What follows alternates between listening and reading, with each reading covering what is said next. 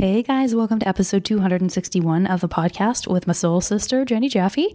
I hope you enjoyed this episode. Listen, we get deep into some mental illness shit. Oh yeah. I tried to make that sound really fun for everyone. But listen, this is what happens on my podcast. We get raw, especially when there's stuff that we both relate to on kind of an amazing level. So I hope you enjoy the episode. I think she's quite something and quite wonderful.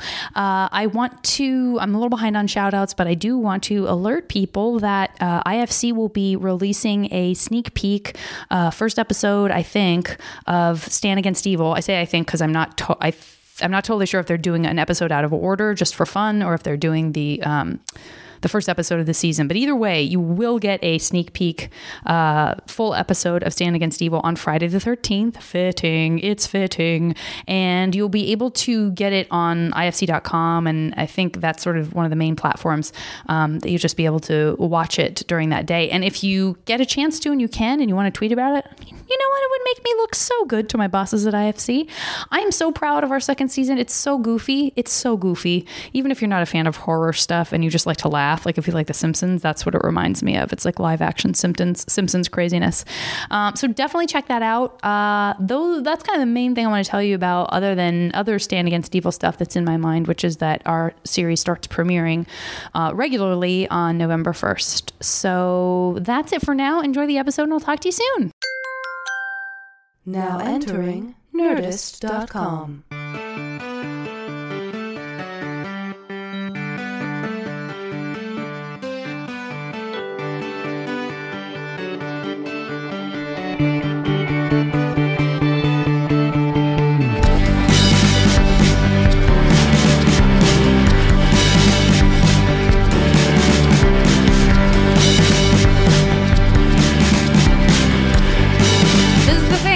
I've said it before, I'll say it again.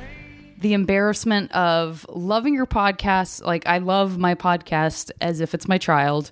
That's so beautiful. But principally because, but then like it feels immediately weird to be like, Stop having a meaningful conversation with me, human to human. I need to turn on the recorder so other people can hear it. It's a weird breaking point. Right. Well, when I first moved out here, I had the honest thought of like, I should have a podcast just so I can meet friends. Yeah. And then I was like, listen, it works. But would I have to like put it out there? Or would it just be like this fake like podcast that's like, oh yeah, we're rolling. What are your hobbies? As there's just a blank, dusty computer in front of you. Yeah. Please don't look. Please don't. That Please stay on your side of the... plugged into a potato. Yeah, it's very high tech. Chemistry. Right. If you told me right now, Janet, you don't know this, but and I don't even think of myself as that gullible, right. But if you said, no, you didn't do that in school, like, do you know that a potato has like a strange amount of electricity to it where like, I mean, yes, it only works for about 30 seconds, but you can definitely plug in a piece of electronics and it will work in a potato. Can you actually? No, but see, now I'm like... I was so bad. Well, are we recording? Oh, yeah, for sure. So I failed... I don't know. I failed biology. I think I failed chemistry too. Mm-hmm. Like, I'm really bad at math and science. Yeah. Let me ask you this. Let's just separate. Let's tease this out. Right. Let's tease them apart for a second. Bad at or not interested in, and therefore bad at? Bad at. And like, I think... Because I had no enthusiasm. Like, the enthusiasm for math was absent. So like wanting to do well has a tremendous amount to do with how well you do. But I liked the sciences and it was more of a struggle for me. But at least mine also had like a huge crush on my teacher. So it really helped. I had that freshman year of math. It really helps. Yeah. It was the you want to do a great job. Class I did great in. You pay attention. Sit in the front of the room. Absolutely. Yeah. I think he lives in LA now with his like wife and kid. Let's do it. We'll get him on here. Do you feel like the crush would sustain? How long has it been since you've seen this man? Well, it was in freshman year of high school. So that's 13 years. Mm-hmm. So I don't know. I probably not. I've told this story. I did tell this story once, I think, on my podcast. Possibly I've referred to it more than once because it was a meaningful moment for me. But my dad had a party probably 10 years ago. And like, this is not something my dad has ever done before or since, but he was just like, you know what? Let's have like, I'm shimmering my shoulders like he's like a gay man. But he was like, let's have an open fucking house. You're home in Tucson. It's been long enough that a bunch of my friends haven't seen you for. They always ask about you. I think I had like recently gone on television for the first time. So he was very proud. Oh, and he was really like, I'm cute. just going to invite. And so it wasn't about inviting any of my friends. It was about my dad's friends come over and like poke at you. Totally. One of them for sure said, you're much thinner than you look on television. Oh gosh. Which is like, my dad is, he's a public school teacher. There's nothing, but doesn't that sound so bougie for someone to say? It's a very shock. Hollywood I thing for was somebody like, to say. oh, Tucson, Arizona, what's happened? But he invited that teacher and I opened the front door and I hadn't seen him in a decade or whatever. And I opened the front door and I was like, still got it. Yep. Totally still have a huge crush on you. And now the age difference seems super small, but you're also married and have a child. I had that with a college professor that like obviously nothing happened, but I always like kind of had a crush on him. And then I ran into him at like an alumni event and I still got all like nervous. And it was flutters. You got the it flutters. was good. I feel like So did you have enthusiasm for the sciences, but just not be able to kind of put the pieces together, or was it more of a theory? I think first of all, I'm being very careful about breathing into the microphone because I'm getting over like a sinus infection. I have this feeling that I'm going to be like snorkeling like into it's going to be disgusting. Like, like I just don't want to do that. You don't sound congested at all. I feel like when I sound like a foghorn when I've definitely been snoring, and I definitely feel like it's just occasional disgusting noises that like lurch forward from my mouth. I welcome a snorfle. Oh, good. Okay. Welcome it. That's another podcast just called Snorfling with Janet and Jenny. I don't think I had enthusiasm for it because I think I was so focused on English. Well, I think there were two things, and one of the reasons is depressing. But I think I was just really focused on the arts and was from a really young age. And then the other thing is that I don't know how much you want to get into this, but I've been very open about it with my nonprofit and that kind of thing. But I was severely depressed and really dealing with some debilitating OCD through most of high school. So I was kind of in and out of school a lot. I didn't really have a lot of attention to give to academic things at all, like because I was just trying to like stay alive. Yeah. So the things like math and science, where I'm not naturally interested or good at them, kind of fell by the wayside. But I was really lucky because I had at least one math teacher who was amazing, and she would like stay with me after school to like try and help me get the concepts. And she basically said, if I see you doing the work, I won't let you fail this class, because she knew I was like I think I had gotten into Tisch at that point, and she was like, I know you're not doing this professionally. I don't want to make it so you can't go to she wasn't going to be the bulldog teacher who's like, we'll see about Tisch. No, she was amazing. Yeah. So where, I guess that puts us in the frame of where was this? Did you grow up so that you would be going to Tisch down the street, or was it a big deal that you were going to be leaving to go to Tisch? I went to school in the Bay Area. It's called Menlo. I went to school. It's like South Bay Area. Menlo Park? Or is it not it's in Menlo? Atherton actually, but it's called Menlo. Gotcha. And so it's right like on the border, I guess. Yeah, I have relatives who live in Redwood City, but my first time ever to the Bay Area, I stayed with my friend's sister who had an apartment in Menlo Park. So that was my first place I ever lay down my head. Oh, that's so nice. Yeah. That's exactly the area where I grew up. And so it was a very preppy school. It was a very sports focused school.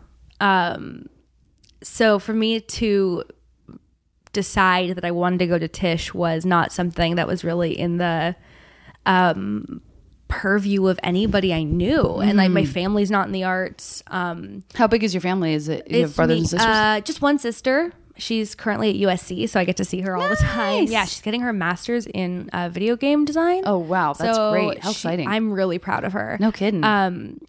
So just her, and then my parents and grandparents and everybody else was sort of like Jews in medicine. Like that's my background. Everybody was doctors and therapists. That was so it's not. My mom is a social worker. Like it's nobody sort of had any clue of like, okay, Jenny wants to go into the arts. What the hell does that mean? So I sort of decided pretty early though that I wanted to go to New York. I think I just had this sort of like pull, and like like my parents took me to New York a bunch of times because it's where my mom's family's from, and every time I went, I was like, I'm home. Like, this is it, from a really young age. And that's like, how I felt when I went to San Francisco. Isn't that San funny? Francisco's a really cool city, too. That's, yeah. But if I were from that area, where are you who from? knows where I thought? I'm from Arizona. Oh, really? Yeah. Oh, cool. Oh, right. Duh, you just said that. I'm so sorry. No, please. We're all over the place. I completely failed my reading comprehension. Oh, I will. On, the ACTs, I mean, so. I have to use, like, that's to your point earlier about making friends on the podcast. Like, thank God I do stuff like this, because somehow it does record in my brain a little bit more than it would just out in life. Right. But I have to usually be told, because it's contextual too, right? Someone will tell you where they're from, and then there's no reason for that to really stick unless there's some crazy story behind it. And then, a year later you say, and you're like, oh wait, where are you from again? Like, there's no, you know what I mean? So right. Those foundational things, unless somebody talks about it all the time, like they constantly talk about where they're from, I don't know that cements for anybody. I think Seattle people always talk about how they're from Seattle. and people who went to Brown always talk about how they went to Brown. Absolutely. So those are, those people. And then if somebody's from Hawaii or Alaska. Also a good point. Yeah. Also a good point. Yeah. Canadians too. Sometimes they sneak up on you and you forget it until they're like, don't you remember like that weird show we all watched called Degrassi? Well, I love Degrassi. Oh, was that on for you? Degrassi: The Next Generation. Okay. Was on I BN. did that. I missed all of that, even though it was on when I was younger. I don't think it was on. I feel like it was not on in a place I could see it. But maybe it's all on Netflix, and it's a really good binge watch. Is it? Yeah. Degrassi. It's not like Fame, is it? It's like a regular high school? No, it's like a regular high school with like an unregular amount of drama. Like sounds right. Like it's like this weird high school where everybody is just like very, very traumatized. Okay. That's what Degrassi is. Which is exactly what young people want to feel like is relatable and stuff. I feel like my high school had a fair amount of drama, and I do want to get into your absolutely. Drama as well. That shit's real. So real. God knows I've went through some weird stuff in high school and college, and people have people have done the podcast who lost family members, during that point in their lives. How did that? When did that start manifesting for you? Well, it started manifesting pretty much from like the second I was born. I've just always been this super anxious kid. And then the first time I was like suicidal, I was about 10. Oh, and I didn't even know. Sweet Jenny. No, it's real sad to talk. This is real sad to talk about, but, I was lucky again. I had a lot of people in the mental health world in my family. And so they helped me find a therapist and, sort of helped me get treatment from a really young age. And then around the time, it abated for a while. It got better. And then I was bullied really badly in middle school because everybody is. I think also like kids can sort of sniff out like who's nervous. Oh, sure. Like girls are amazing at this. Yeah. And then in high school, so around like age 15 or so, I just started having these horrible OCD symptoms, and it wasn't really clear that that's what it was at first. I developed a really clear panic disorder. So I started having these like daily panic attacks. And then because of all that, or like ancillary to that, I started getting really depressed because I was like, if I have to keep living in this brain every day, I don't want to keep doing it. I've been there. Yeah, it's like it makes me feel better in my adult life. Like all the coolest people I meet. No, look, I'm already tearing up because like when I started having panic attacks, I was 18, and when I think about how little I was able to handle it then, and then I subtract years off of that and imagine that happening to little you, it just breaks my heart. It was it's funny because like it wasn't something I even thought about as being sad for that age until I got older. I think just because I was sort of soldiering through it. Of course, that was your reality. That was whatever, it doesn't mean you knew it as normal. It doesn't mean at the time you were like, this is cool, this is normal, but it was your reality. It was the only one you had. So I was really lucky. I had a ton of family support around it, but the community I grew up in wasn't one that really knew how to deal with things like that. And still, it's getting better, actually. And I have gotten to be sort of a part of like figuring out how to help that community. Nice.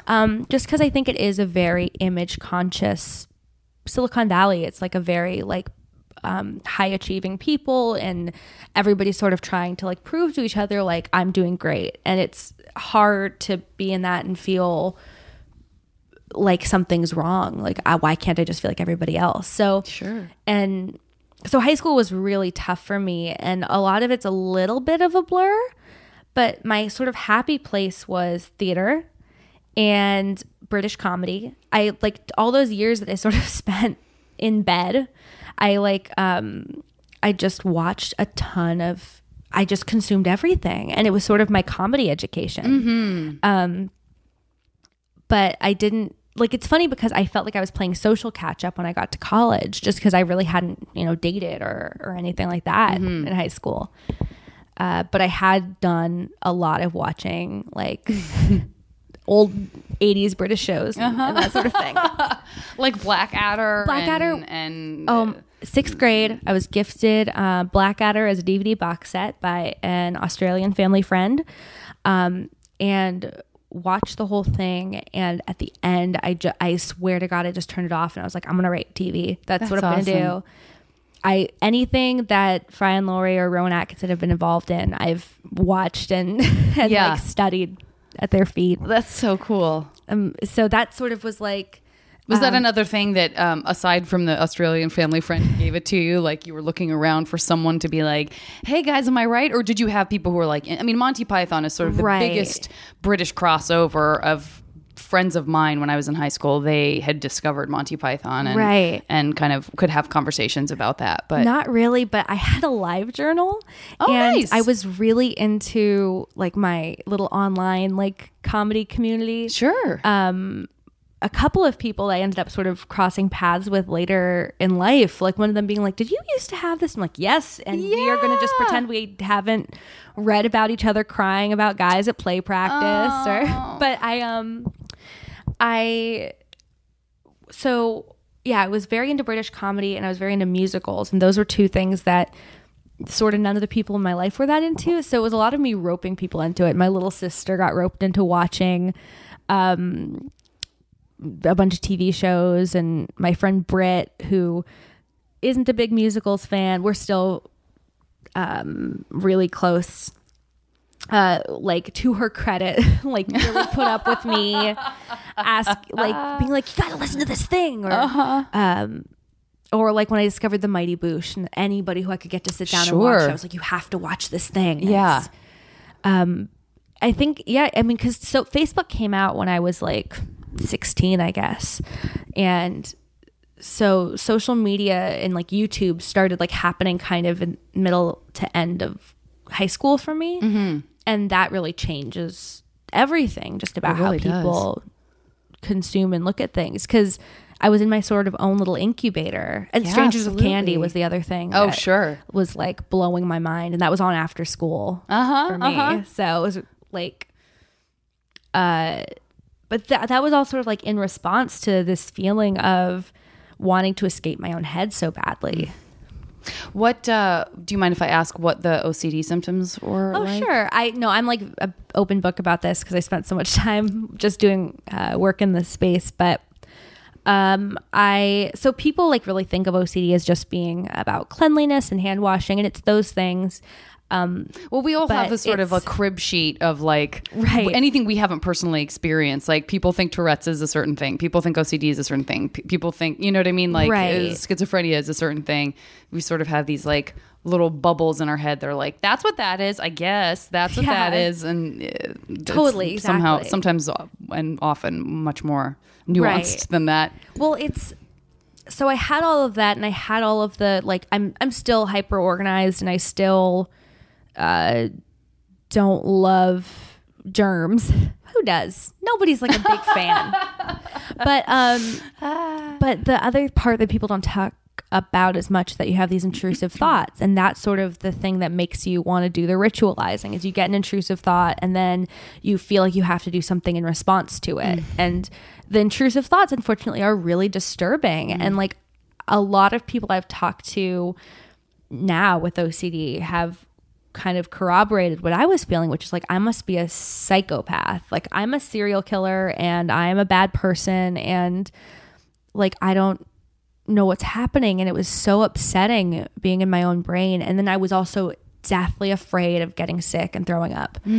Like, deathly afraid of it. I wrote an article that sort of like started Project UROK in a weird way, which was about my experience in exposure therapy for my fear of vomit, which is more common than I thought it was. It's very common. People who don't feel that they have anything else wrong with them have phobias about vomiting. Yeah, which I had no idea, because I remember, like, I was just terrified all the time. I tested my temperature obsessively. I would have to do that multiple times a day.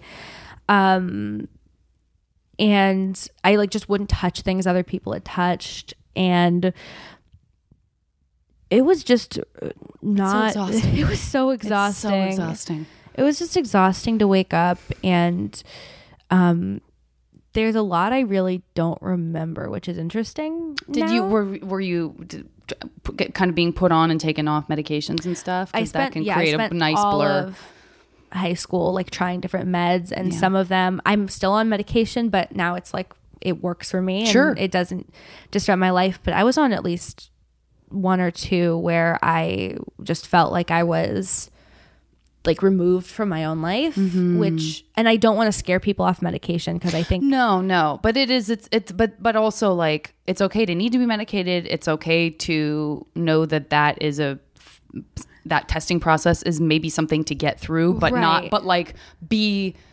very present to those symptoms, and have someone you trust that you can communicate that and stuff to. It's also a piece of a bigger process. Like, I don't think you can use it as a cure-all. It has to be like part of an ongoing treatment plan of some kind. And you know, it's hard because the way our world is structured now, I think not enough people have access to mental health care that's that comprehensive. So I just got really lucky. And even under like the ideal circumstances of having a family that could support me emotionally and financially, and in that, it was still just hell. Yeah. So I really, I mean, anything I can do over the course of my life to help make that not be the case for other kids. But Project UROK was sort of just the nonprofit I started a couple years ago that is basically my way of reaching back to me in high school and telling myself it's okay, because that's the one thing I wanted. And the thing that really helped me, actually, because I didn't know it was OCD until I got diagnosed. And I looked at a checklist and I was like, oh my God, how did this person read my thoughts? And it's so... This is me. Anybody who listens to my podcast with regularity knows that you are saying the same thing back to me about what I had, because I had something that was so weird. I thought I was crazy. What did you have? Do you mind?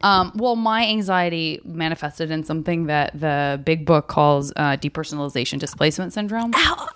Hold on, because that came later for me. Oh, really? Yes. Yeah, so that was my big...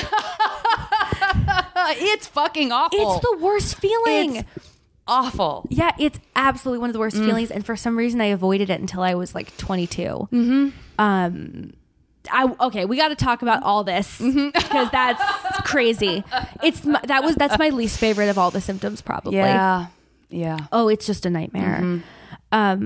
And it very much felt like how some of the meds made me feel. Yeah, it's that feeling of being... It feels like you're on drugs. Right. Or I used to, when people who'd never taken drugs didn't know, I would be like, you know when you have a really bad fever? Yeah. And you feel like you're living in alternate reality, like you're in another dimension, but you can see everything that's going on, and you know how to move your mouth, but you're very aware, and it feels like you're moving someone else's mouth. Like when Being John Malkovich came out, I was like, oh my God, is that what's happening to me? That's exactly... That's exactly what it feels like. Yeah. We're That's too so smart. interesting. We're too smart. Is that Our the brains, problem? our brains have the capability of being like, I can do all of these regular things that other people do, and I can also freak out about doing them. I have time to freak out about everything that's like I have time to just process and analyze and wonder and worry. And I really spend so much time now, like making sure, because I think I do have the tendency to fill up my life with just a ton of things because I'm really afraid of stopping, and I'm really afraid of being alone in my head, and I'm trying to get better at it. Mm-hmm. And New York was a place I think I loved in part because it's so loud you can't listen to yourself. And yeah, if you're living in an apartment in New York, you're not alone in the same way that you're alone in like a remote country home. Right, exactly. Yeah. And I think that's what I was kind of trying to just keep that, but you burn out after a while too. But so I heard Maria Bamford do a set it was one of her like first albums that I got, and I was just listening to a ton of stand up at the time, and her thing about if I clench my fists at odd intervals, I won't turn gay. I was like, oh my God, it's not just me. Yeah. And of course, later in life, I realized some of the things I thought were like intrusive thoughts about women were actually me being queer, which was another whole thing I had to kind of contend with. But that in particular, I just held on to that. I was like, there's this cool stand-up. She seems like she's doing a lot of cool things with her life that I would like to do with my life.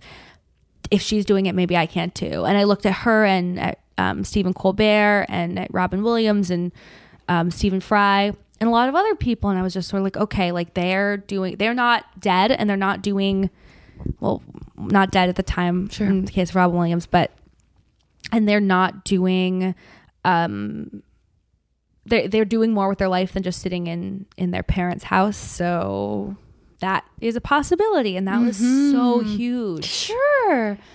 That was the most comforting thing I could think of. Absolutely. So yeah. Were you the plays that, just to go, and also I want to hear more about Project UROK so that people can really get the gist of the nuts and bolts of it, rather than just I'm only allowing it to be this like ephemeral idea right now, and I want people to hear totally more about it. Yeah. But did you? But and this is a total like little sideways trip, but I was thinking about your appreciation of British comedy and stuff, and when you were doing stuff, when you were able to kind of check in with some elements of high school, and you were excited about theater. Were you doing things that scratch that itch, or was it like, well, this is close enough, it is acting and performing and stuff, but was it like plays where you're like, well, I think I would have just done anything. Like I loved the feeling of being in theater and being like play practice. I took it so seriously. Love it. It's rehearsal, Mom. It's a cast recording, Mom. It's a sketch. It's not a skit. Like I was sure. And at some point I'm like, God, I was just an asshole. But my school didn't have an improv team or anything like that. And I tried to start one at one point. It went poorly, but then we did like a sort of unit on improv. And it was all sort of short form improv, but I just loved it so much. And it was like maybe my happiest high school memory, because when you're in a group like that, you're sort of bonding with people. And I felt a little removed from people because I wasn't very honest about what I was going through because I was embarrassed. So doing things like that were really helpful and helped me feel like I had a place. And I used to spend a lot of time in the drama room and just putting on like special effects makeup on myself. And nice. I love that you guys had a budget for that, man. When I was in high school, my drama department was like, we just had a couple of closets that had, I don't even remember. I mean, I'm sure we must have had stage makeup at some point when we were doing the shows, but did we? We didn't. It was, I think, honestly, most of it came in from home from the awesome drama teacher. Yeah. But, my school just didn't put a huge importance on theater. It was very, like, we had a great water polo team. Like, that was the school I went to. Sure. But I think now it's maybe gotten a little bit more into the arts, because we didn't even have our own auditorium at the time. There was a college that we used their auditorium. And I think now there's their own. But I got to do, I sort of dropped out of doing plays and stuff for a while just because I tried doing chorus and I was having these panic attacks on stage, and I just remember that being a nightmare.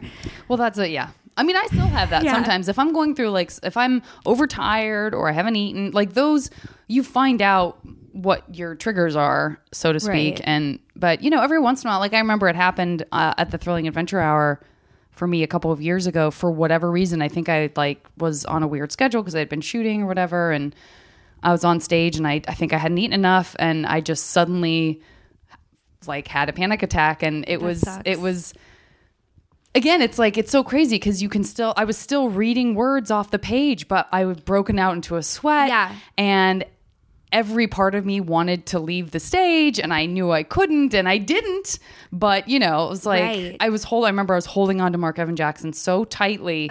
And afterwards he was like, oh, that was so fun. That was so great. And I was like, I hope I didn't squeeze you too tight. I had a panic attack, and your physical presence was like my anchor to the world. So thank you for letting, he was like, oh my God, I had no idea. Like, what could I have done different? Like, no.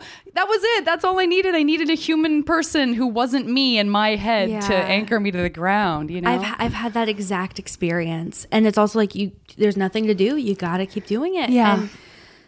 And most of the time I take an Ativan before I go on stage, because then I sort of am like, I cannot physically have a panic attack now, and that just gives me the comfort to do it. But I totally carry like beta blockers. Like, if nothing else, I could always just like put a one in my safety mouth. blanket. It is a safety blanket. And I like I don't even use it that much anymore, but Same. It's so good to know it's there. And I've definitely had that experience on stage. And I did this musical called Bat Boy my senior year, and I played one of the leads, and I was very, very proud of myself. And during one of the performances, the night they happened to be filming, I fell off the stage. Oh, fuck. And I hit my head on one of the chair. You can still kind of feel it. One of the chair armrests going down.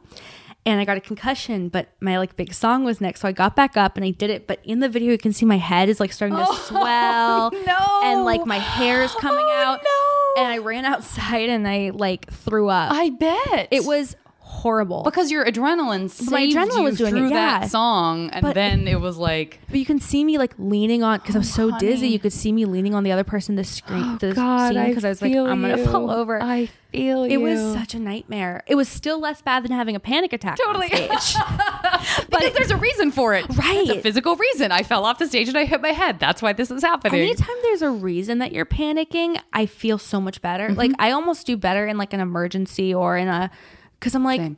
Oh, there's like a thing. This is what, whenever something big happens, it's not like I wish it on the world, but I'm so glad I'm not the only one. Like, I don't want it to have happened, but it already has happened. So I'm like, everyone's going through this with me. Oh my God, we're all in this together. I'm a normal person right now in my panic. Since like November 8th, 2016, I've sort of been like looking around at everybody who's like, oh my God, we're all going to die, and having like all this existential dread. And I'm like, yeah, I know. Like... But it's kind of nice because I get to be like, oh, come on in. Guess what? Take a seat. We can survive this. Yeah. God knows I have. Like, we can survive this. Yeah. But it's very, it is interesting just that, like, that was so, having a panic attack on stage is like the most awful thing. Yeah. Because it's, and I don't want to dwell on this too far because I want to get back to Project UROK, and I want to ask you about crushes that you had and all things queer. But, if someone said like, what's your least favorite feeling? I'm like, oh, dread, right. 100% dread, because that's like, it's not just like, I can be anxious and I can be afraid, but that's not a panic attack. The panic attack comes with the dread. Right. And dread is like your brain, like it feels so real, and it feels like your brain knows what's up, and it's like, well, this is how you'll feel forever. And also life isn't worth living. And also, isn't this just the darkest place I could possibly take you? And somehow that feels real, opposed to being able to be like, this is going to pass. Like there's like a permanence to the temporary feeling of dread that is like real insidious. If you've ever taken like a bad edible, it's the same feeling, which is why I don't take edibles. 100%. But my stuff started when I smoked pot on one occasion. We need to talk. This is so soul crazy. sisters forevermore. Absolutely. Amen. I've actually have not talked to somebody who had the exact same thing happen. That's so crazy. But yeah, to me, it's like appreciating how wonderful it is to be sober and like grounded in where you are and like feeling like things are real is so huge. That's such an amazing. I'll tell you what, I have come so far around that I am in a place now where I'm just starting to get to a point where I'm like, you know what? I think I'm like I almost am okay with not being sober at times. And that feels like a tremendous victory to me. We should have like a very cautious... Dude, I just got there. You don't even know. Okay, Dude, amazing. Within the last 2 months, maybe less, I just started letting my boyfriend blow a tiny bit of pot into my mouth, and I just go like this. Okay, that's enough. I'm fine. That's enough. Oh my God. And I'm just gradually like the tiniest exact same amount. thing. Really? And my boyfriend is really sweet about it. Oh my God, we're gonna have a weird pot party where they get really high and you and I are like, I think I'm just imagining it because I didn't smoke any, but we'll just be like I'm holding okay each other with like, are we imagining it. high? Is this high now? Are we high? But if you're like me, what will happen is if one of us even starts to go, the other person will immediately turn into the savior. Like if I start to feel weird, but I'm not saying anything, and then you go, I feel kind of weird, I'm going to be like, you feel fine. Like it will totally bring me back to like a safe place. So funny. Yeah. Guys, we just met. Let me just be clear about this. This is not one of my like longtime friends. We just met like a couple minutes ago. It's so nice to meet you. It's so nice to meet you. This is so cool. To Betsy. That's so funny. But yeah, so I didn't do any drugs in high school either. Like I did them all, and that's why. Oh, really? That's probably but then for me it started later, so that's why I was like, but wait, didn't I already figure out I could do this? Why is this a thing? Well, I think it's like there's something about your metabolism when you're but if you were medicated also, I wasn't medicated, and then the second I started getting medicated, that's the only medication I wanted anywhere near me. Right. I didn't want to drink or I was like medicated and we were like playing with it all the time. So it was like, I just really couldn't. And also like, don't throw another variable into that mix. Have gotten drunk with like, who would have I, No. I was like I was like a really good kid because I was like, I can't do anything. And also like, and you were never sent to like, because I remember when I had friends who were hospitalized and I had never got that far down the road, but I remember seeing Girl Interrupted and being like, I don't know why that's not me. Why was I not sent to it? How did I avoid that experience? I was not, but I didn't realize how close I came because I think the only reason I wasn't is because there were mental health professionals in my family who were watching me. Yeah. Like, I also didn't realize until like college that I had been on suicide watch because like my sister at one point, my mom was like going to the store and my sister sort of I was like home from college. My sister looked at her like, should I stay? And I was like, no, I'm like an adult. It's fine.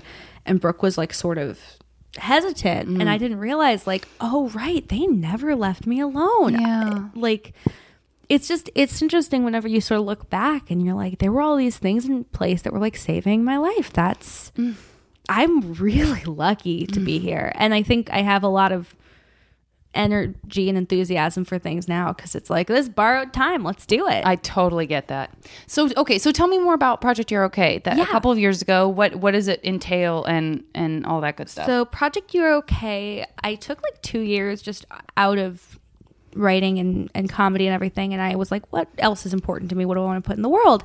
And I started this nonprofit that does digital content for teens and young adults who are struggling with mental illness. So this is amazing. I'm so excited about it. So it's there's a ton of videos. It's on the site, and it became this resource that was not only supposed to be like comforting, but also help kids find resources near them. And we did a lot of we were like really clear we're not mental health professionals, but it was a lot of like kids would reach out to me on Twitter or whatever. And I would figure out where they are and give them the name of somebody they could call near them or something like that. And last summer, I sold it to the Child Mind Institute in New York, and they're sort of running it now. So It's more of a formal mental health organization, but it's gotten. Is that a relief a little bit? Was it nice to have a bunch of people that could just go, you know what, we got this. Yeah, well, it was so tough because I didn't really know what I was doing. I just knew that I wanted this thing to exist, and then it got bigger than I sort of expected, and I was like, okay, let's figure out how we do this. And I knew it wasn't what I wanted to do long term, and I was always like very focused towards writing and performing full time, and I just kind of lucked out that an opportunity presented itself to get back into the world of TV writing right around the same time that Project UROK was getting acquired, and that kind of allowed me to step away. And I still want to be involved, and I have nothing but respect for people who work in nonprofits. Sure. And in mental health, especially full time. But I was like, this isn't good for my mental health to be spending this much time with teens who thought like I did. I think. Well, that's part of it. Is like sometimes I go to the place of like, I shouldn't be doing something that's good for me if it's not good for everybody. Absolutely. It's like, wait a minute, you can't help other people if you're not doing what's healthy for you. Absolutely. And I think what I also have come to, and that maybe this will help you too, is like the thing that got me through is like the TV shows I love, and like how many times I watched 30 Rock, and how many times it's just comfort food. And I'm like, maybe I can give that to somebody else. 100%. So, but I also like still want to be able to help in more direct ways too. And I'm glad I get to do that. Absolutely. So, it's still ongoing, and it's still up there, and it's Project UROK, like the letters urok.org. And there's all the social media you can follow, and a YouTube channel, and it's just I'm glad it's a resource that exists, and it was a really challenging thing to start, but the thing I got out of it, among many things, is learning how many people felt the same way. And it opened me up, because I think 2 years ago I would have never talked about this stuff publicly. But then I sort of realized that there's not only like people interested in hearing about it, but people who relate to it. Mm-hmm. And it's really nice to be able to give somebody the feeling that like Maria Bamford gave me. It's cool. It's good. I just love the whole expression when you think about it and talk about it. It is very exciting. I'm very, very proud of it. As you should be, please, as you should be. Thank you. I agree. I think I've said this so many times on the podcast, but like, if you're going through a place in your life where you feel broken, boy, is it great to know you're not the only one. I mean, because so much about mental illness for me, and I think it sounds like for you and for so many people, is this insistence that your brain is, I don't know, I always I'm trying to be better friends with my brain. I've been talking about this a lot lately. I had a great conversation with Andy Richter about it on the podcast. Oh, cool. Where he was sort of talking about cognitive behavioral therapy and those kinds of things. Because I don't want to get mad at my brain for doing it, because I don't think that helps. But I also don't want to feel like we're so unified that I can't argue with it. I want to be able to be like, right. Cool. I know for some reason you think that telling me that I'm going to die is helpful right now.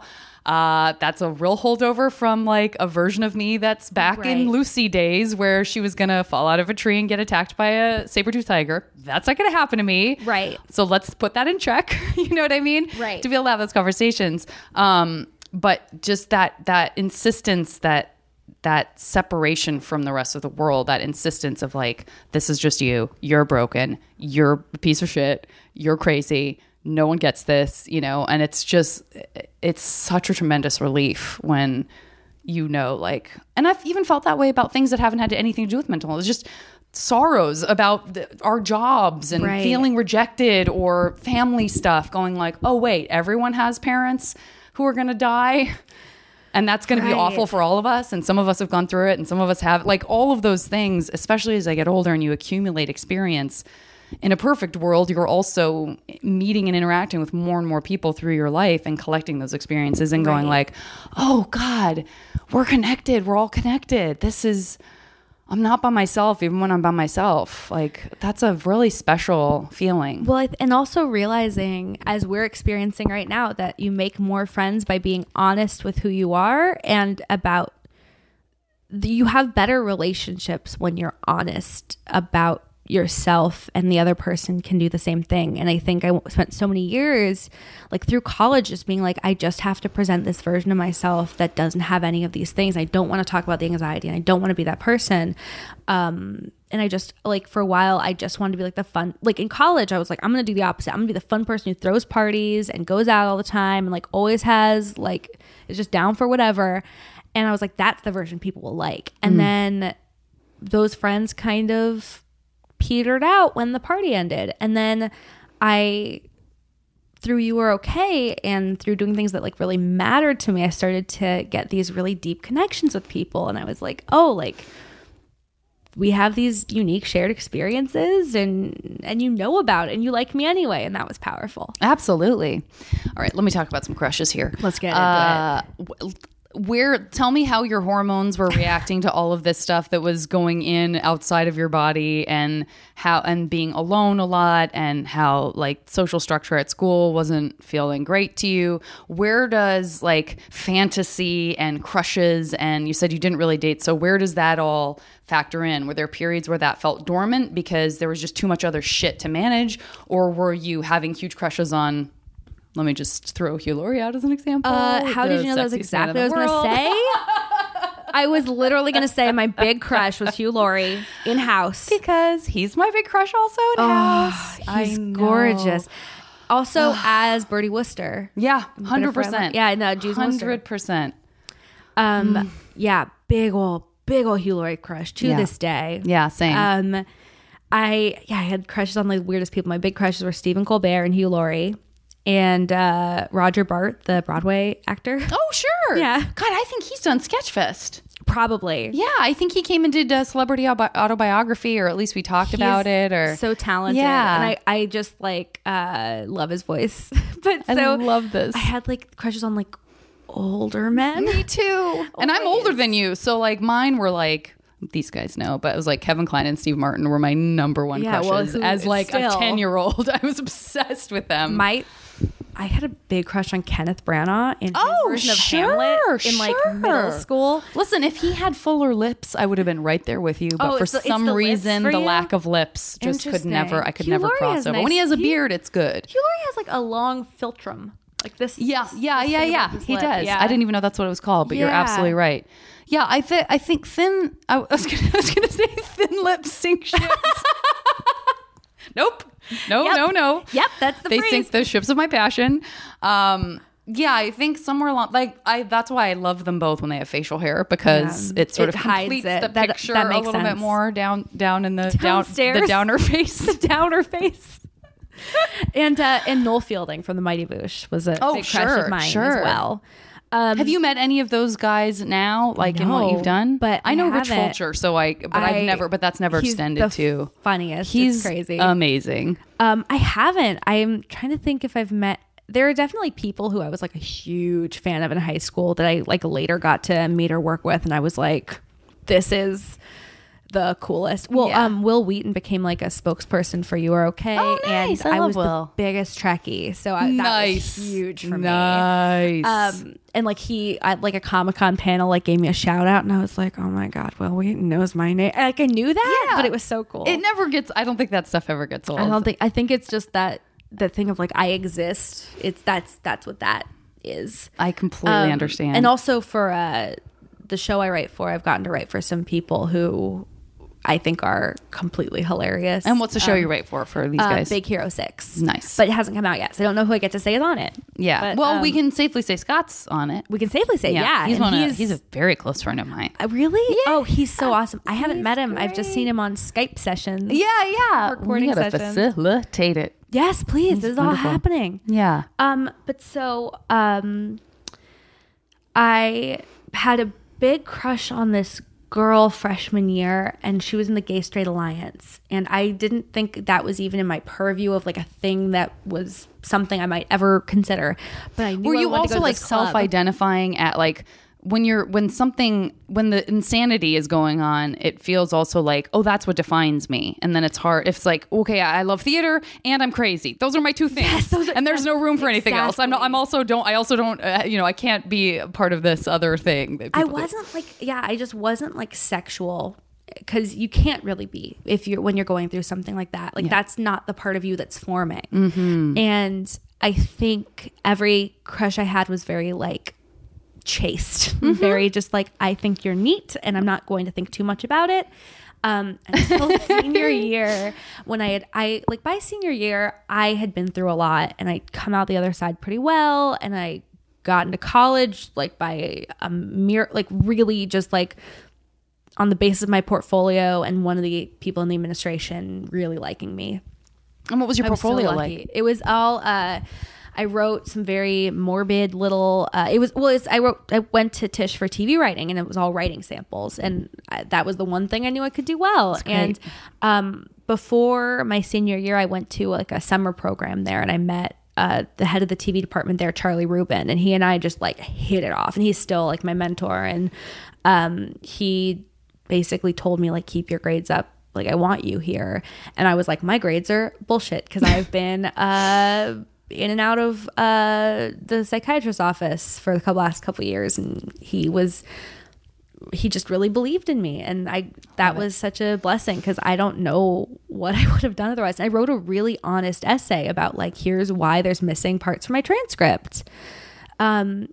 So senior year, things were a little more normal and I did Bat Boy, and the guy who played my husband on stage in Bat Boy was this guy named Nate, and I had the biggest fucking crush on him. And I'm sure he knows because I almost even think I've talked about this on podcasts before. Yeah. Not that he's like aware of me continuing to be a person all the time, but you never know. Nate, could you come in here, please? That would. Oh, he's just walking in. He's being very silent, just tiptoeing on in. No, Nate, don't take your shirt off right. Well, you know what? You take it off. Go ahead, take it off. You aged real well, Nate. Okay, you can go. Thanks, Nate. He's so quiet. That was always one of his big, nice guy. So you had a big fucking crush on him, and I would cry about it in my car while listening to "Let Me Kiss You" by the Smiths. And that's what they're there for. That's exactly what they're there for. I really related to Morrissey as a 17-year-old in California. Many do. Oh, and I don't know how I managed to only have one tattoo of a song lyric from that era of high school because I've considered so many of them. What do you have? How strange it is to be anything at all from In the Airplane Over the Sea. If you're gonna, I'm glad that you made that very smart decision. Yeah, that's a good one. I felt good about it because huge crush on Stephen Colbert. Yeah, I completely lied. I interned at the Colbert Report when I was in college. I think I knew that. Oh, okay, yeah, never mind. Yeah. So but these guys didn't know. Oh, sorry. So I interned at the Colbert Report, and he once a show, because I would get to watch the show sort of from backstage, and he would play Holland 1945 by Neutral Milk Hotel, which is from that album. And that was when I was like, okay, it's okay that I like this band because Stephen Colbert likes this band. Sure. And then I was like, oh, that's like the only cool album I like. And then everything else is just like, have you guys heard the cast recording from the Xanadu original Broadway cast? Well, what about the Xanadu original Broadway cast? It's a real show. Which version of Assassins do you prefer? So it was really a big crush on Nate, and I don't remember talking to him or acting on it because he had a girlfriend. I knew that. But I remember my drama teacher even saying to me, like, so Nate, huh? And I was just like, how does she know? Yeah. Who is this psychic? Yeah. But like, I wasn't subtle. Yeah. Like, I think I didn't know how to be subtle about a crush because I was just like enamored. I don't even remember like if anything happened that spurred it on. I just knew I was like, I get to do this part of the show where he holds my hand and I'm just going to be living for that part of the show. We didn't get a kiss. I kind of pushed for it though. I do think I even said to my drama teacher, like, there's a part where it feels like it would be natural. I was a late bloomer. I didn't get my first kiss till I was like 20. How was it? Good. It was good. Good. It was, but it was like, I didn't tell him it was my first kiss till after, but I think that was the right decision. Yeah. I mean, but like 20 seems like old for it, I think. I guess I've heard. I mean, that's one thing I've learned about because of the era that I talk about with people on the podcast. It is a very, very wide range, and frequently the super talented, wonderful people that sit on that couch have very, very late sexual experiences. I then hit the ground running. I was like, how much can we do? And how short of a time can we do it in?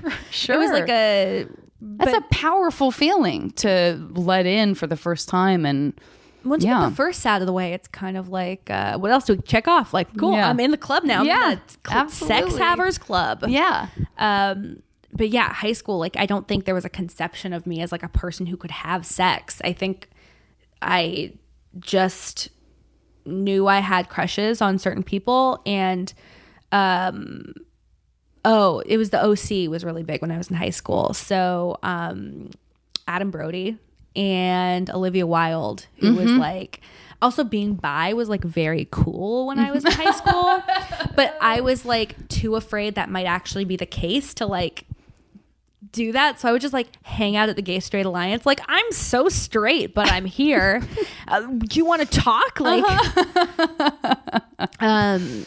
Yeah, it was, it's funny because I only came out to my parents a couple years ago. And, I think in retrospect, there were all these things where I was like, no, but you remember that thing? That was me being super queer. Yeah. Well, I would imagine that even if you hadn't, well, first of all, even if you hadn't gone through everything you did, the way you've described your family sounds like they would probably take that in stride with no problem. But also having gone through all this other stuff, it's kind of a drop in the bucket to be like, oh, I'm bi. Well, I'm sure they were like, great. I think to me, the thing is there's part of me that's I'm so complicated to sort of raise anyway. I don't want to add anything else. And but what is, well, I know. By the time I told them I was a 25-year-old, working and having my own life, I think I just didn't want it to be another complicating factor or something. I totally get that. And I don't, my sort of defensiveness about that is not fair to parents either, because just because I feel it shouldn't be complicated doesn't mean that it's not complicated for parents. Some parents, they are great, and they're really. I'm super lucky. I have super cool parents, but yeah, it just wasn't. I think the other piece of it, and I don't know how much of this is the case, but SSRIs really inhibit sex drive, and that was something that I didn't quite realize till I was older and sexually active, but I would imagine it played some role. I'm sure. And that's not that's not going to be the, right. They're not going to say to a 13-year-old girl, the first thing I should warn you about is you may lose your sex drive. Exactly. They're not. Because I don't think I had it, and then it sort of didn't. Yeah. It didn't change it really. Yeah. Yeah. I was sort of okay, I'll just be over here watching Garth Marenghi's Dark Place and your brain didn't get gobbled up by hormones in the same way that it did for many people. No, and then I turned 21 and it was just let's what? I bet.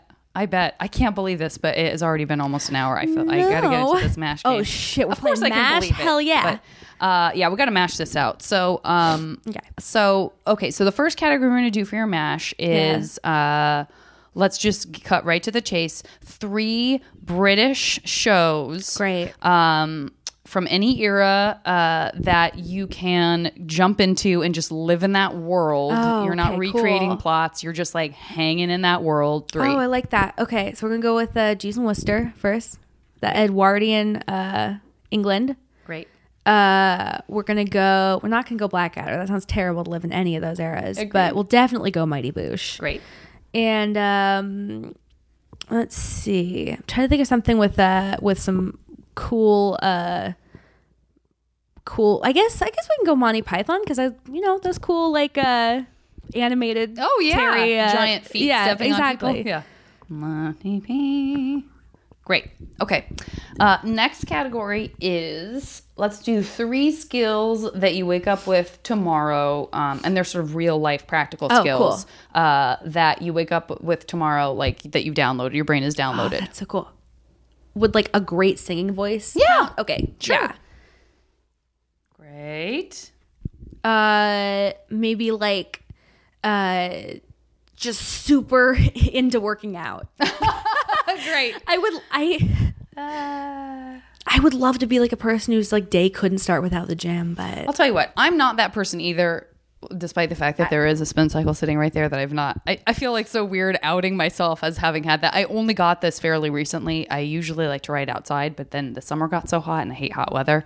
I'm not the person that's like, I don't think I'm usually like, oh, God, I can't wait to get my bike ride on. Sometimes I am, but it's just aging into always knowing that 10 minutes in, I'm probably going to be really happy that I've done it. That's, you know what I mean? The person who like rises at 5 and is like, God, I can't wait to get on the treadmill. I don't know who that I tell person you is, what though, but it's been great for my mental health. Physical activity has saved me in many ways. Walking is like the thing I miss the most, which is one of the reasons I'm excited about having a dog now, because like Get out there with that dog. Everywhere in New York. I've been obsessed with reading How I Get It Done from The Cut. It's women like Martha Stewart and like all these like fashion editors. It's like their schedule. It's always like I wake up and I make an omelet from the chickens in my yard, and I'm like, Martha Stewart's magazine, I feel like I still have a subscription to, but I feel like I flip through it and the only thing I really read is her calendar because it makes me laugh so hard and it makes me sick to my stomach and I love it. It's like I've never like hated and been jealous of something so much at the same time. And they know.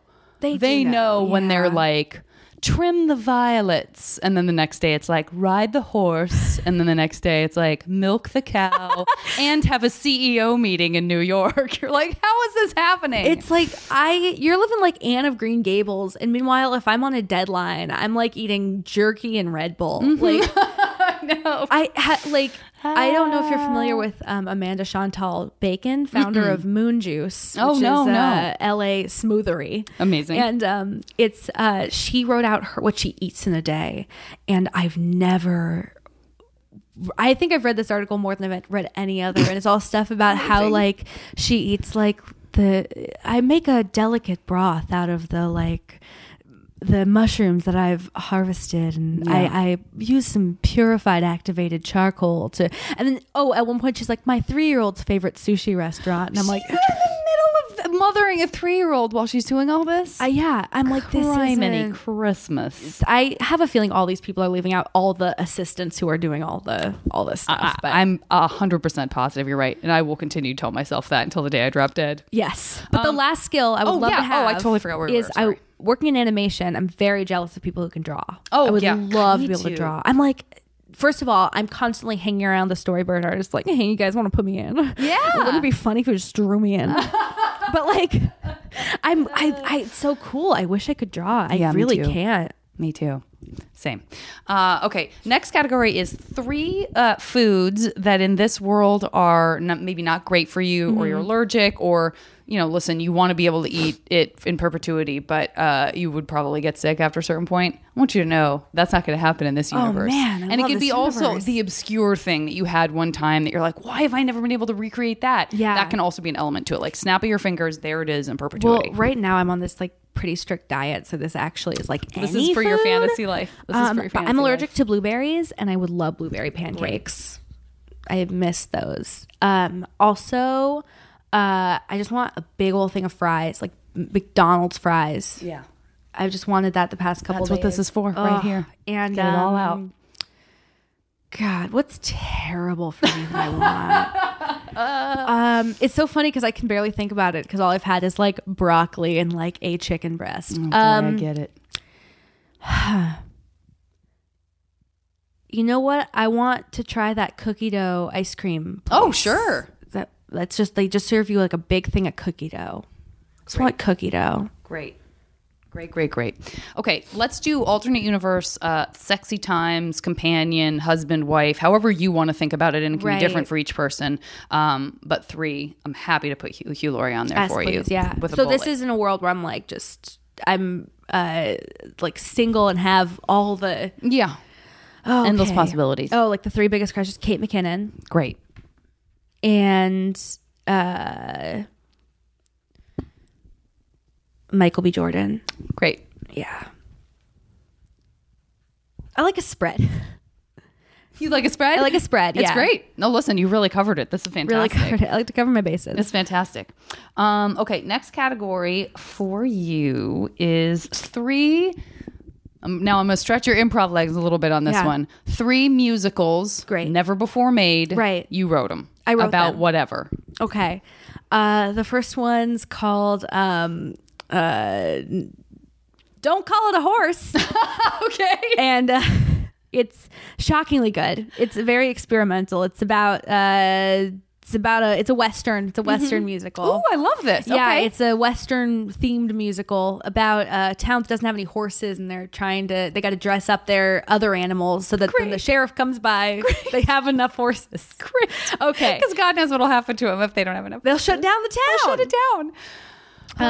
The next Call It a one Horse. I love it. is let's see. I would love to do a musical about the life of L. Ron Hubbard. So maybe it's called no-brainer. That's brilliant. Of course. Maybe it's called L. Ron. Or like the Admiral or whatever. Whatever he made people call him. Yeah, was it that he or did. was He it called, the Admiral? It was the Admiral. Okay. And the best thing in this entire universe is Andy Daly on Dead Authors podcast. The 2-part. So good. I've listened to that so many times. It's the funniest thing in the entire world. So that would be one of my musicals. Brilliant. And then the last one is called Sure Is. They're all and it's a Clueless ripoff. It's not the Clueless musical. Sure. And it's like it's in that vein. Yeah, that's great. And it's at the theater under St. Mark's every third Tuesday. Wonderful. Yeah. Wonderful. Okay. Those are my musicals. Sure is. I love it. That's very satisfying for me. I'm very happy right now. Okay, next category is 3 places you could have a vacation home. And they can be fictitious places. It could be like next door to Hogwarts or, the Middle Earth area. Right. Anything like that. West Village. I just want a West Village brownstone. Yeah, no kidding. It's so bougie, but it's all I want. It's very bougie, but I have to say, it really does. Like when you're walking around in New York, you feel like you walk through an imaginary magical gateway where suddenly things are calm. I don't know how they've managed to achieve that all this time, but fuck if it ain't true. I don't know, man. When you walk, you're like, you're in the West Village when suddenly your blood pressure slows and you're like, there's like ivy and I feel brick. very relaxed and privileged right now. What is happening? Like, I feel great now. I want to buy my dog a sweater. I can't stop myself. If only there was a store on every corner. Oh, good thing there is. Yeah. Like that's like I want that. Yeah. So much. I get it. But it's a level of financial capacity that I can't even comprehend it in a way, You have to have been on coke in the 80s to achieve. Like it's not something I think you can do. Or your now. parent, it's your parents' or it's your brownstone, parent. or your Yeah, exactly. grandparents' Or it was like, oh no, it's rent controlled. I pay like $7.50 a month. Yeah. Like, fuck Bastards. you. Die and leave it to me. Yeah. West Village, that's great. Definitely one of the places. Positano, Italy is one of the other places. It's the most beautiful place I've ever been. Is it on the coast? It is. It's on the Amalfi Coast. Positano sounds like, is that the place from Enchanted April? I don't know. Or is it close? You should see that movie. Okay. Because there's a bunch of great people in it. I mean, just for you being kind of an Anglophile in terms of like people like this, like when this movie came out, I'm sure I was in high school. And it was all people I'd never heard of before. But it was like Jim Broadbent, Miranda Richardson, Alfred Molina, Joan Plowright, and it's Polly Walker, I think. Shore? Polly Shore was not in it. Oh, okay. Polly Shore was great. He was like the busboy who, and it's about, God, I want to say it's Positano that they go to, something very similar to that. It's like drab. It's a period piece, so it's like in the sort of, maybe like the 20s or something. Like, oh, and you know who else is in it? Oh crap! Oh God, she's so great. She was on Whose Line? Oh shit! Jody, Julie Joan. You know who I'm talking about? The brunette. Yes, very funny. Josie something. It's definitely Josie. Yes, and I don't know what she her is last in name it, is. I know who you mean. And she's the star basically, but it's like and it's drab, bad weather England, like has a merchant ivory kind of feel to it. She suddenly gets a wild hair and is like, I want to rent this villa in Italy. And she gets these other two women to agree to do it. And so these fussy, fuddy-duddy, like British women go to this Italian coast, and it's just them sort of unfurling. Oh, I love and then their that. husbands show up. Oh, it's charming. It was a real like, They're like, stop being so silly. they're like, it's just lovely. It's very female. Like, it feels very, I'm sure a woman, maybe not, but I feel like probably a woman directed. But it was, for me, that was one of those like comfort food movies where like if I was really depressed or anxious, I could watch it and Let's be like, watch it while just a little bit high. yeah, great. That's great. We'll feel so safe. It's great. It'll be the safest. So And then, that's great. Okay, so Positano, in Italy. The Panda Preserve. Oh, I love pandas. And if I had like a dream trip I could take, I would want to go to the Chengdu Panda Preserve in China. Great. And hold a panda. Great. Listen, it could happen. At least via MASH. I believe that. At the very least via MASH. Now let's do 3 alternate universe buddies. Yeah. Like Living or like Dead, friends? or Living or Dead. It could be a character from something, not necessarily the actor who does it, or a character from a book, anything like a superhero, anything like that. 3 that would be awesome to just hang out with. Leslie Knope, because I think she'd just be the best friend. Great. And right now, my biggest friend crush is probably Michaela Cole, who does that show Chewing Gum. I haven't seen it. Oh, it's amazing. It's on Netflix. It's a British comedy. She's so phenomenal. I gotta make a note to myself to watch that. You'll love it. She's sometimes things so just talented. disappear from Netflix. It's like, weird. You know what I mean? Yeah, where it's I not do. being recommended to me, even though I feel like it should, based on other things. And somehow you don't like it. It's not. I'm not seeing it as it scroll, but it appeared and then now it's gone from my queue, like from my Netflix world. Maybe David Bowie. Great. Yeah, great. I love David Bowie. Rightly so, man. Rightly so. Okay, and then last category. It's gonna be tough. Let's do the wherever you live now. There is a sort of like a Harry Potter-esque room of requirement where it doesn't invade your space and universe. It's like you're walking into this sort of alternate dimension, and there's a room in your house that you can walk into that can be anything. It can be totally magical. It can be very practical, but you have this extra room that 3 different purposes. Oh, okay, great. First one is movie theater. Great. Second one is... Please say holodeck. Please say holodeck. Oh, I didn't know holodeck was an option. That could be anything all the time. That's why I suggest it, and I only suggest it because I know that you liked TNG. Yes. Oh, obviously, but then that could be a movie theater too, right?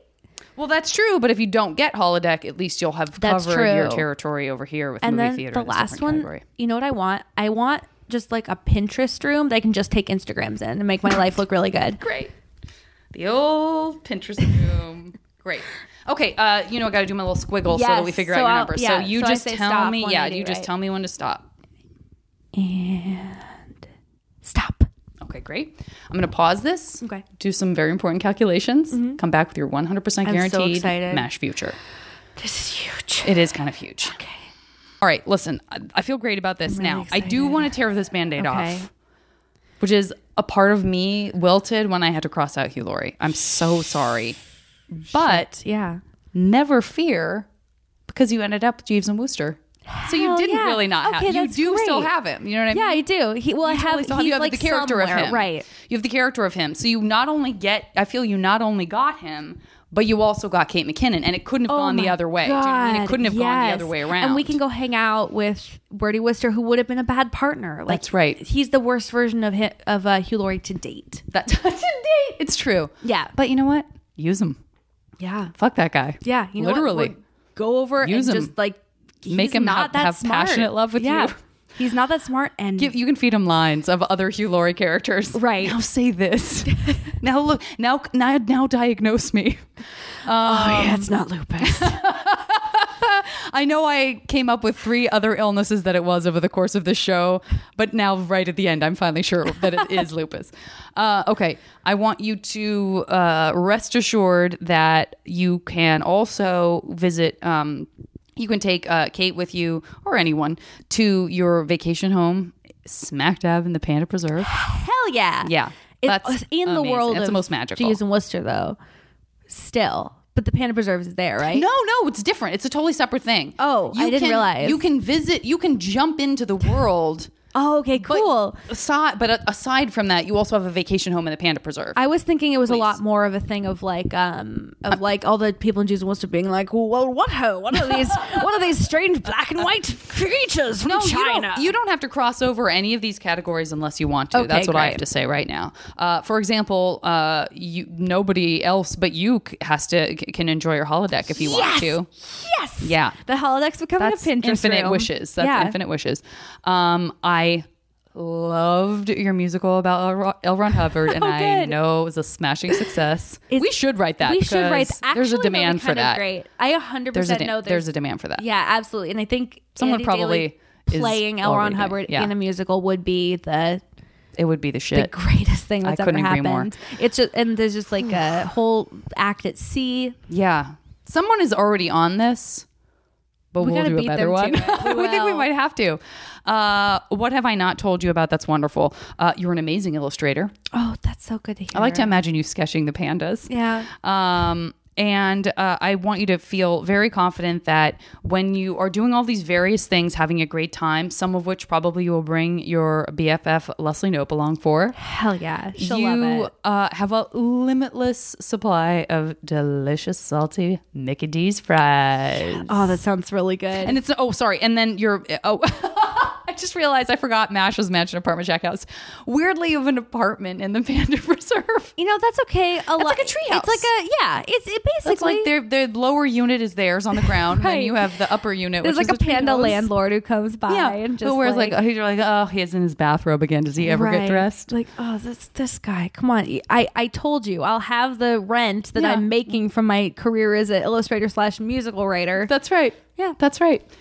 Wow, Jenny, that's really what beautiful. a roller coaster. That makes it sound like there were bads. There's no bads. There's no bad. It was a roller coaster of just exciting, just the thrills. Right. It was no like chills? a roller coaster that only goes up. Chills. Yep. I don't know why I'm not willing to abandon the metaphor. I'm not willing to abandon the roller coaster, even though in every way I've backed out of it. Only goes up, so it's a roller coaster you're on forever. Forever. How horrible! You're trapped on a roller coaster forever. That's my nightmare. It's my worst fear. I hate roller coasters. Me too. But I love watching videos of first-person ride-throughs on roller coasters. Oh yeah, I like those too. And also anything at Disneyland, except for I haven't done the one that loops Mickey's face but like everything that's on the other side that I grew up going to. So super safe. I got the perks on Disney because oh shit. Yeah, I know. Uh-oh. That's the working for Disney perk. God, I gotta get on that. Thank you so much. Okay. Listen. Thank you. Yes. Really quick, please tell everyone about the IFC show because that was the principal reason that's the reason we met in the first place anyway. And I want everyone to watch it. I created and star in a show called Neurotica that is currently you can see on ifc.com or also it's on Facebook. Great. You can watch it on Facebook. It's called Neurotica, which is like neuroses plus erotica, which is more or less my mid to late 20s, and it's fun. I play a dominatrix with OCD and a pluck in her step who's trying to save her mom and pop dungeon from the mega dungeon moving in next door. Great. So if you like You've Got Mail and getting hit, you'll love Neurotica. You can find me on Twitter at Jenny Jaffe. And you can find Project UROK at projecturok.org.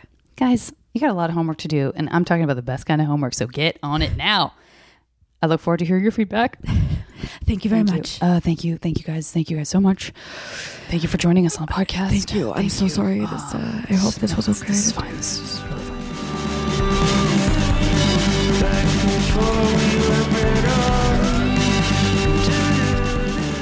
As always, the JV Club theme song is Back Before We Were Brittle by the amazing Say Hi.